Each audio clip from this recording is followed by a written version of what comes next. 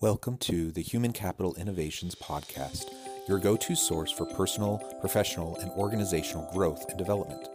We hope you tune in often for all things people management, organizational development and change, organizational leadership, and social impact related.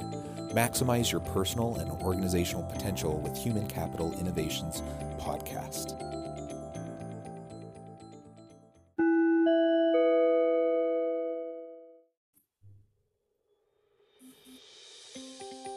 Welcome to the Human Capital Innovations Podcast. In this HCI podcast episode, I talk with Alain Hunkins about effective leadership and his new book, Creating the Leadership Code: 3 Secrets to Building Strong Leaders.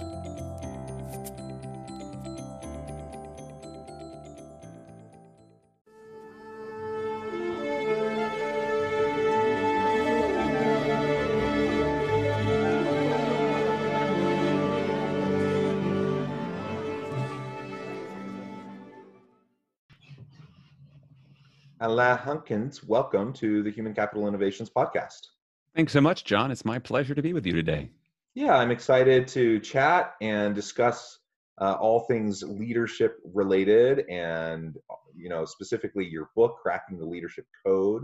We'll have an opportunity to really explore that and just really I'm excited to pick your brain about the various elements of effective leadership, things to avoid, the common pitfalls and things like that, so that we can lead more people-centric, effective, productive, and innovative organizations. Great. Sounds like a great plan. Let's go. Let's do it.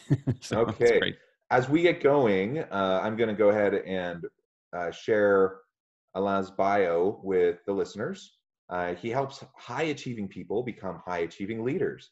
Over his 20-year career, Alain has worked with over 2,000 groups of leaders in 25 countries. Clients include Walmart, Pfizer, Citigroup, General Electric, State Farm Insurance, IBM, General Motors, and Microsoft.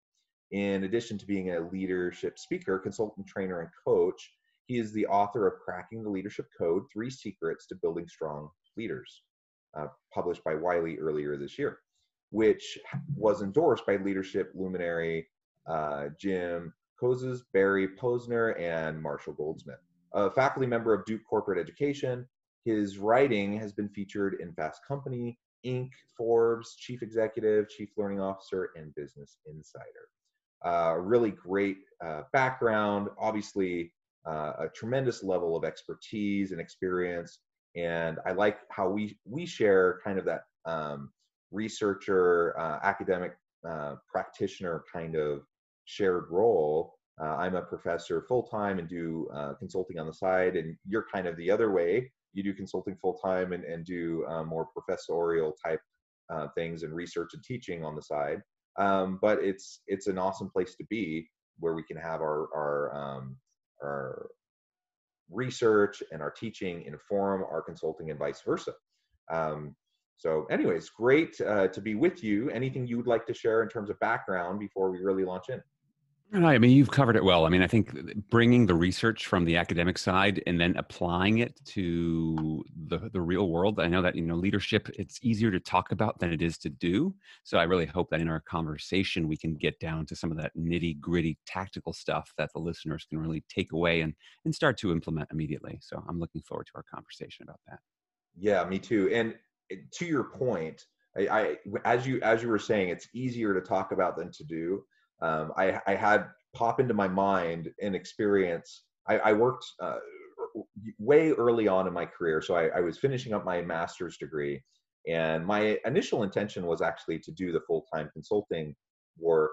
At the time, I was thinking internal consulting. I was interviewing with big companies, to go into their training and development type departments and such.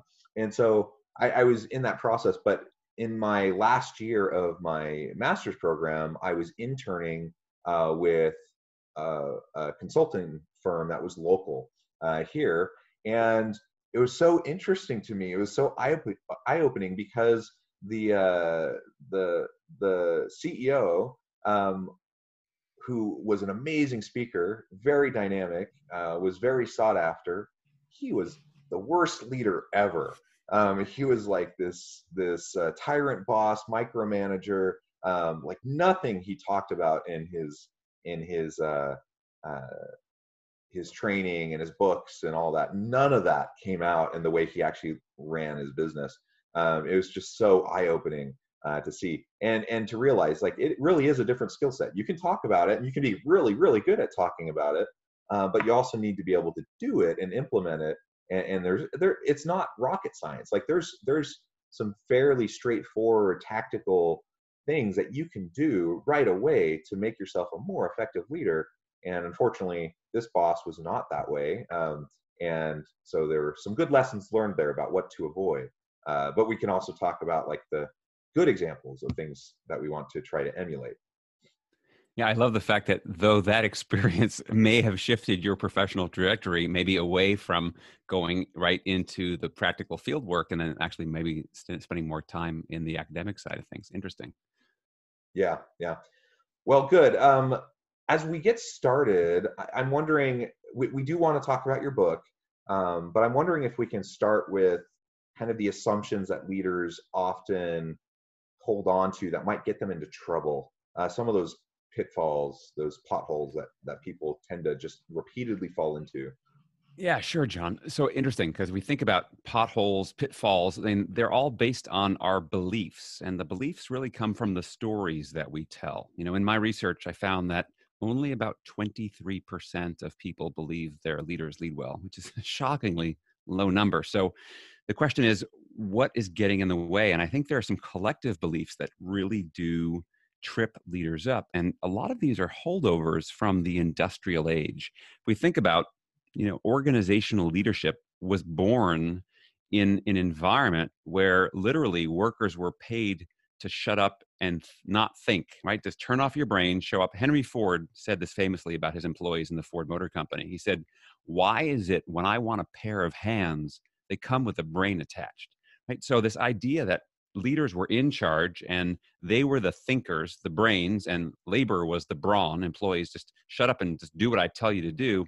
So one of the biggest traps that we fall into is that getting drunk on our own job title, on our own power, and thinking, hey, I'm in charge. It's my job to tell you what to do.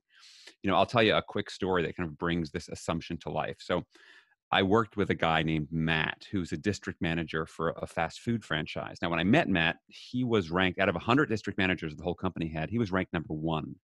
And I said, "Matt, that's really impressive. Have you always been a top performer?" And he said, "No, actually, when I started, I was like 84th.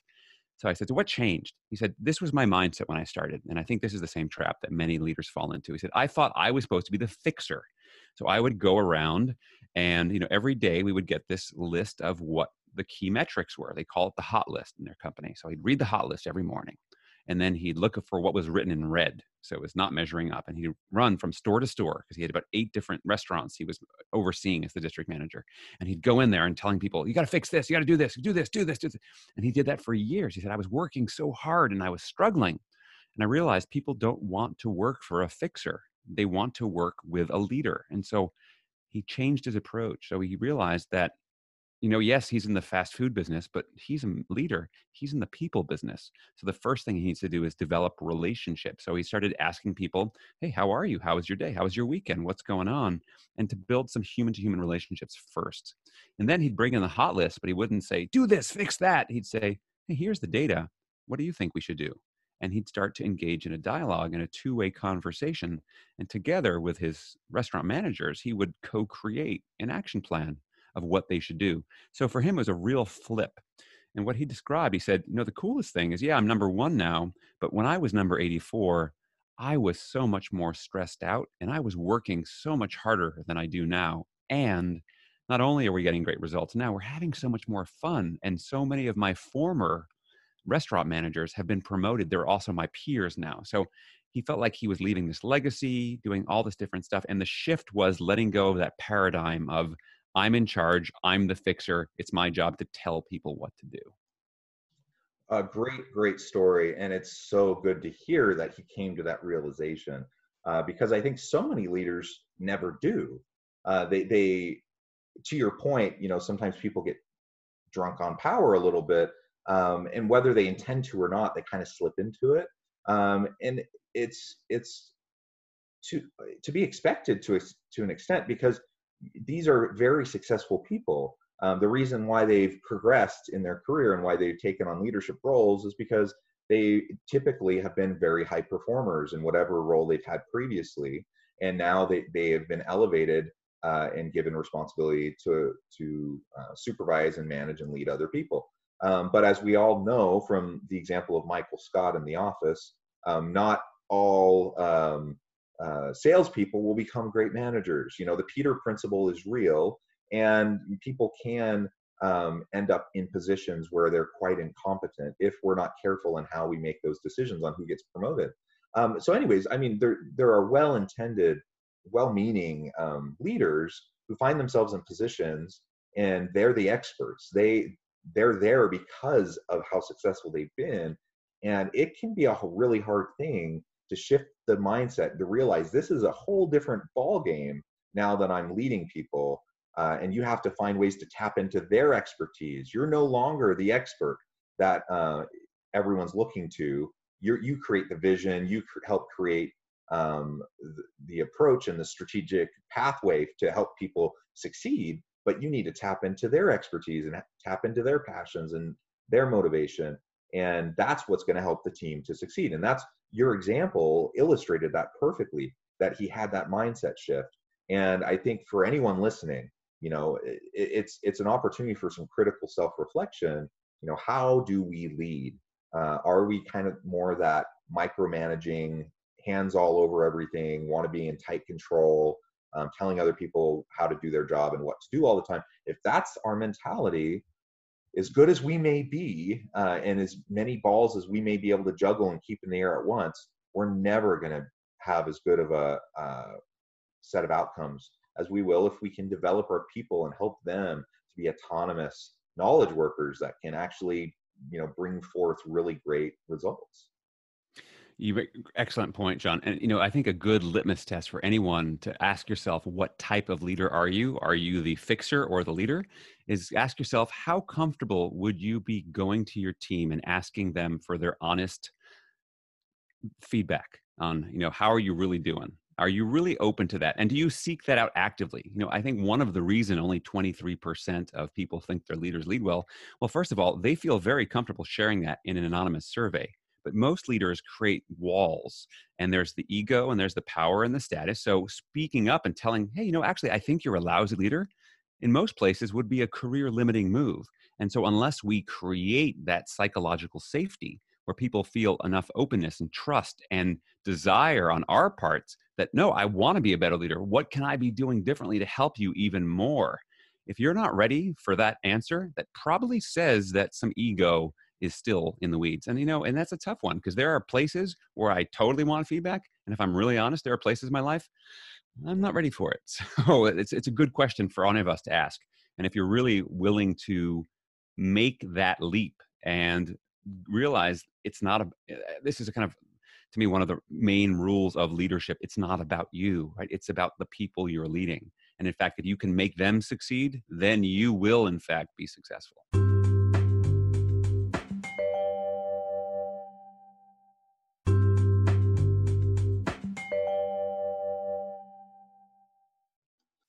That is an excellent point. I completely agree.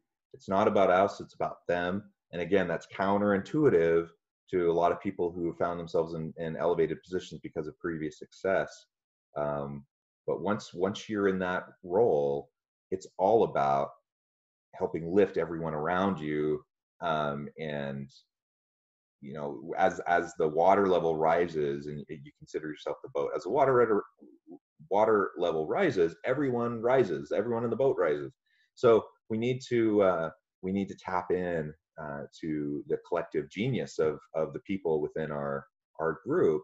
And the quickest way to shut down that creativity and innovation is to be a micromanaging, controlling type of a leader, because people just, in that context, they don't take risks. And they just will get used to waiting around for orders rather than trying to figure out, what can they do to move things forward when they hit a challenge. So I'm curious with your book, The Leadership Code, um, what are some of the key foundational practical insights that you can share with listeners about what they can do to develop greater trust, to help people have greater confidence in them, and just to be effective? Sure. Yeah. So with the book, again, the title is Cracking the Leadership Code. The subtitle of the book are The Three Secrets to Building Strong Leaders. And those three secrets are connection, communication, and collaboration. So I'll just kind of drill down to some tactical level of some of this. So under connection, let's start with connection. At its core, leadership is it's not a job title. It is a relationship between two human beings. And we all know it, right? There are people that we're around, they make us feel smart. There are other people that we're around, they make us feel stupid. So there's clearly it's not us. It's something going on in that relationship. And what great leaders do, and I'll kind of paraphrase Maya Angelou slightly, who once said, people won't remember what you said, they won't remember what you did, but they'll remember how you made them feel. So if we think about that and extrapolate that out, the relationship that we build is a relationship on how do people feel. And so what do we need to do as leaders? We need to develop those relationships through empathy. And I define empathy as showing people that you understand them and that you care how they feel. Again, easier said than done. So, one of the best things you can do to become a more empathic leader is to go into a conversation and be planning to listen with purpose. See, what gets in our way oftentimes as leaders is we have our own agenda. And if you're going to listen to someone and care how they feel and show them empathy, you need to park your own agenda and your own mindset and your own to-do list and really listen and be curious and be open to them. And guess what? Building relationship takes time. You can't just check it off your to-do list. It's not just an email you can quickly send out. So part of leadership wisdom is, yeah, there's a time and a place to drive for results and go fast. But when it comes to building relationships, have some spaciousness and take some time and listen with purpose and find out more about people. I think it was Dale Carnegie that once said, if you want to be seen as interesting, be interested. So be interested in people, find out about them. So that's a key piece to being able to build and strengthen your empathic connection muscle. Another big key component to building connection is you want as a leader to be seen as credible. So what are things that you're doing to increase and strengthen your credibility? One very simple thing you can do is show up on time.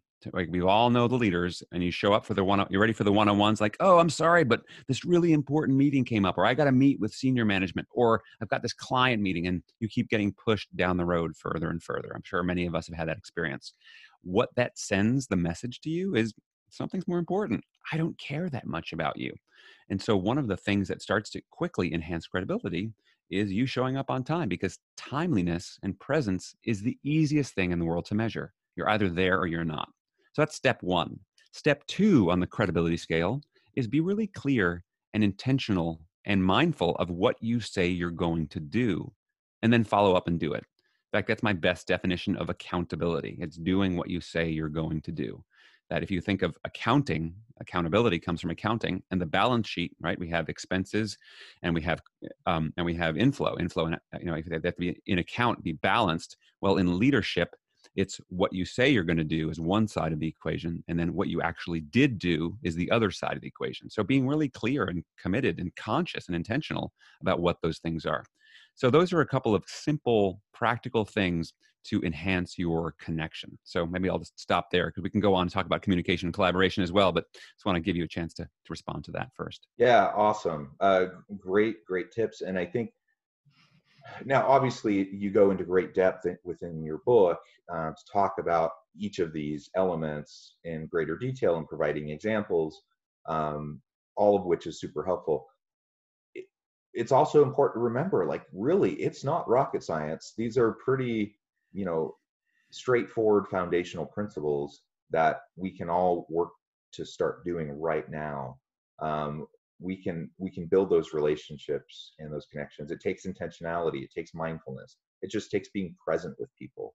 You shared some good examples of how that sometimes doesn't come across, even if our intentions are good, the way that doesn't come across well all the time. a simple matter of like showing up on time, as you mentioned, but also not canceling meetings. For goodness sakes, the number of times that people just simply punt the ball and cancel meetings, it sends a very clear message. Now, some of that can't be avoided. Everyone understands that. But very quickly, you will establish a reputation as that person who's constantly punting, constantly pushing off, constantly putting people off. And that's not going to build trust. That's not going to build relationships. And it's not going to build confidence. It's a pretty simple thing. Just stay on top of what you're doing, be accountable, do what you say you're going to do, like you mentioned, and show up, be there, be present, listen actively, park your agenda, like you said. These are all fairly straightforward approaches, but they may be counterintuitive at times, and they may be different than what we're used to doing. So it's just a matter of kind of creating the habit, and that's where the intentionality is really important, because sometimes we kind of have to really just make the decision. Today, I'm going to be more present with my people when I'm talking to them. I'm not going to be thinking about the next thing. I'm going to, this 10 minutes, I'm going to be with them and only them. And we're going to have an opportunity to connect and really start to build and develop our relationship. Sometimes we just have to be that purposeful, at the beginning of our day to say, this is our goal for today. But you know what? If we start doing that, pretty soon that will become habit, and we will just naturally be able to have those types of conversations and be present. And as we start to develop that habit, it becomes more comfortable and it becomes more natural. So I totally get some leaders simply are uncomfortable. Like maybe they're not, outgoing, extroverted people person.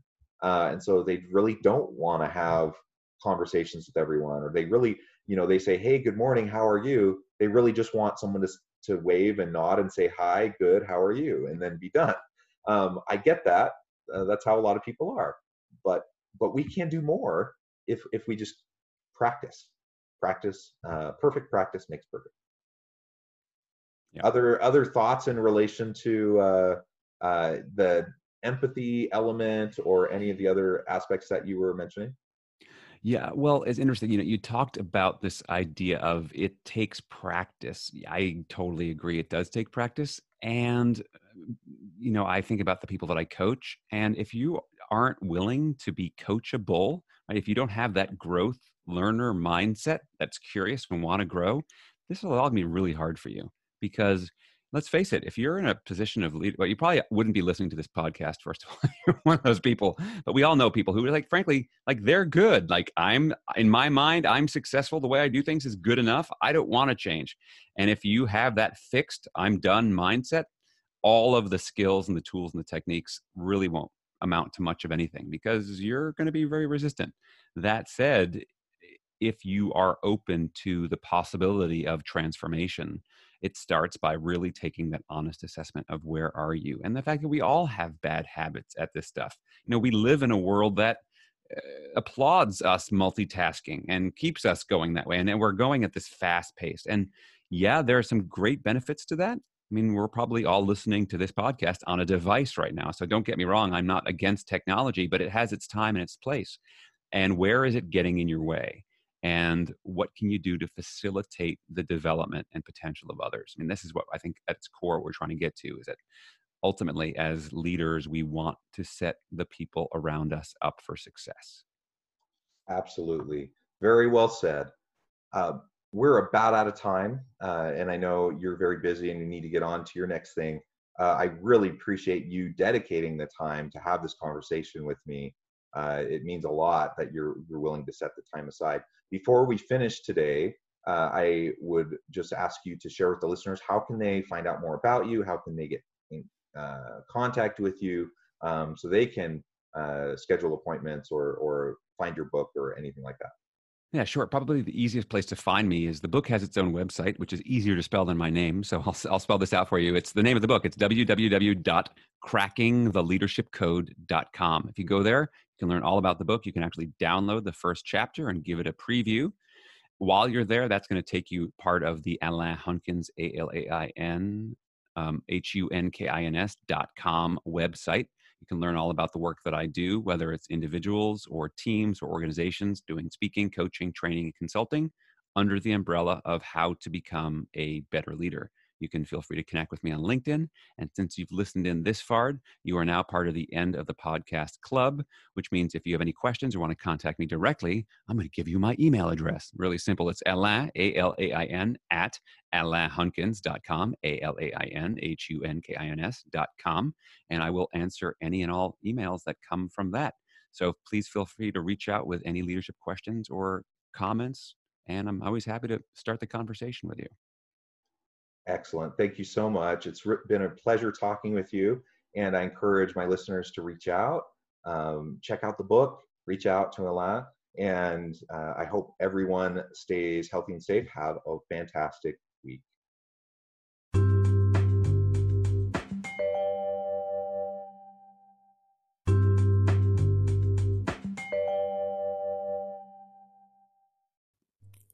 Thanks again for joining us for this episode of the Human Capital Innovations Podcast. I hope you stay healthy and safe and that you have a great week.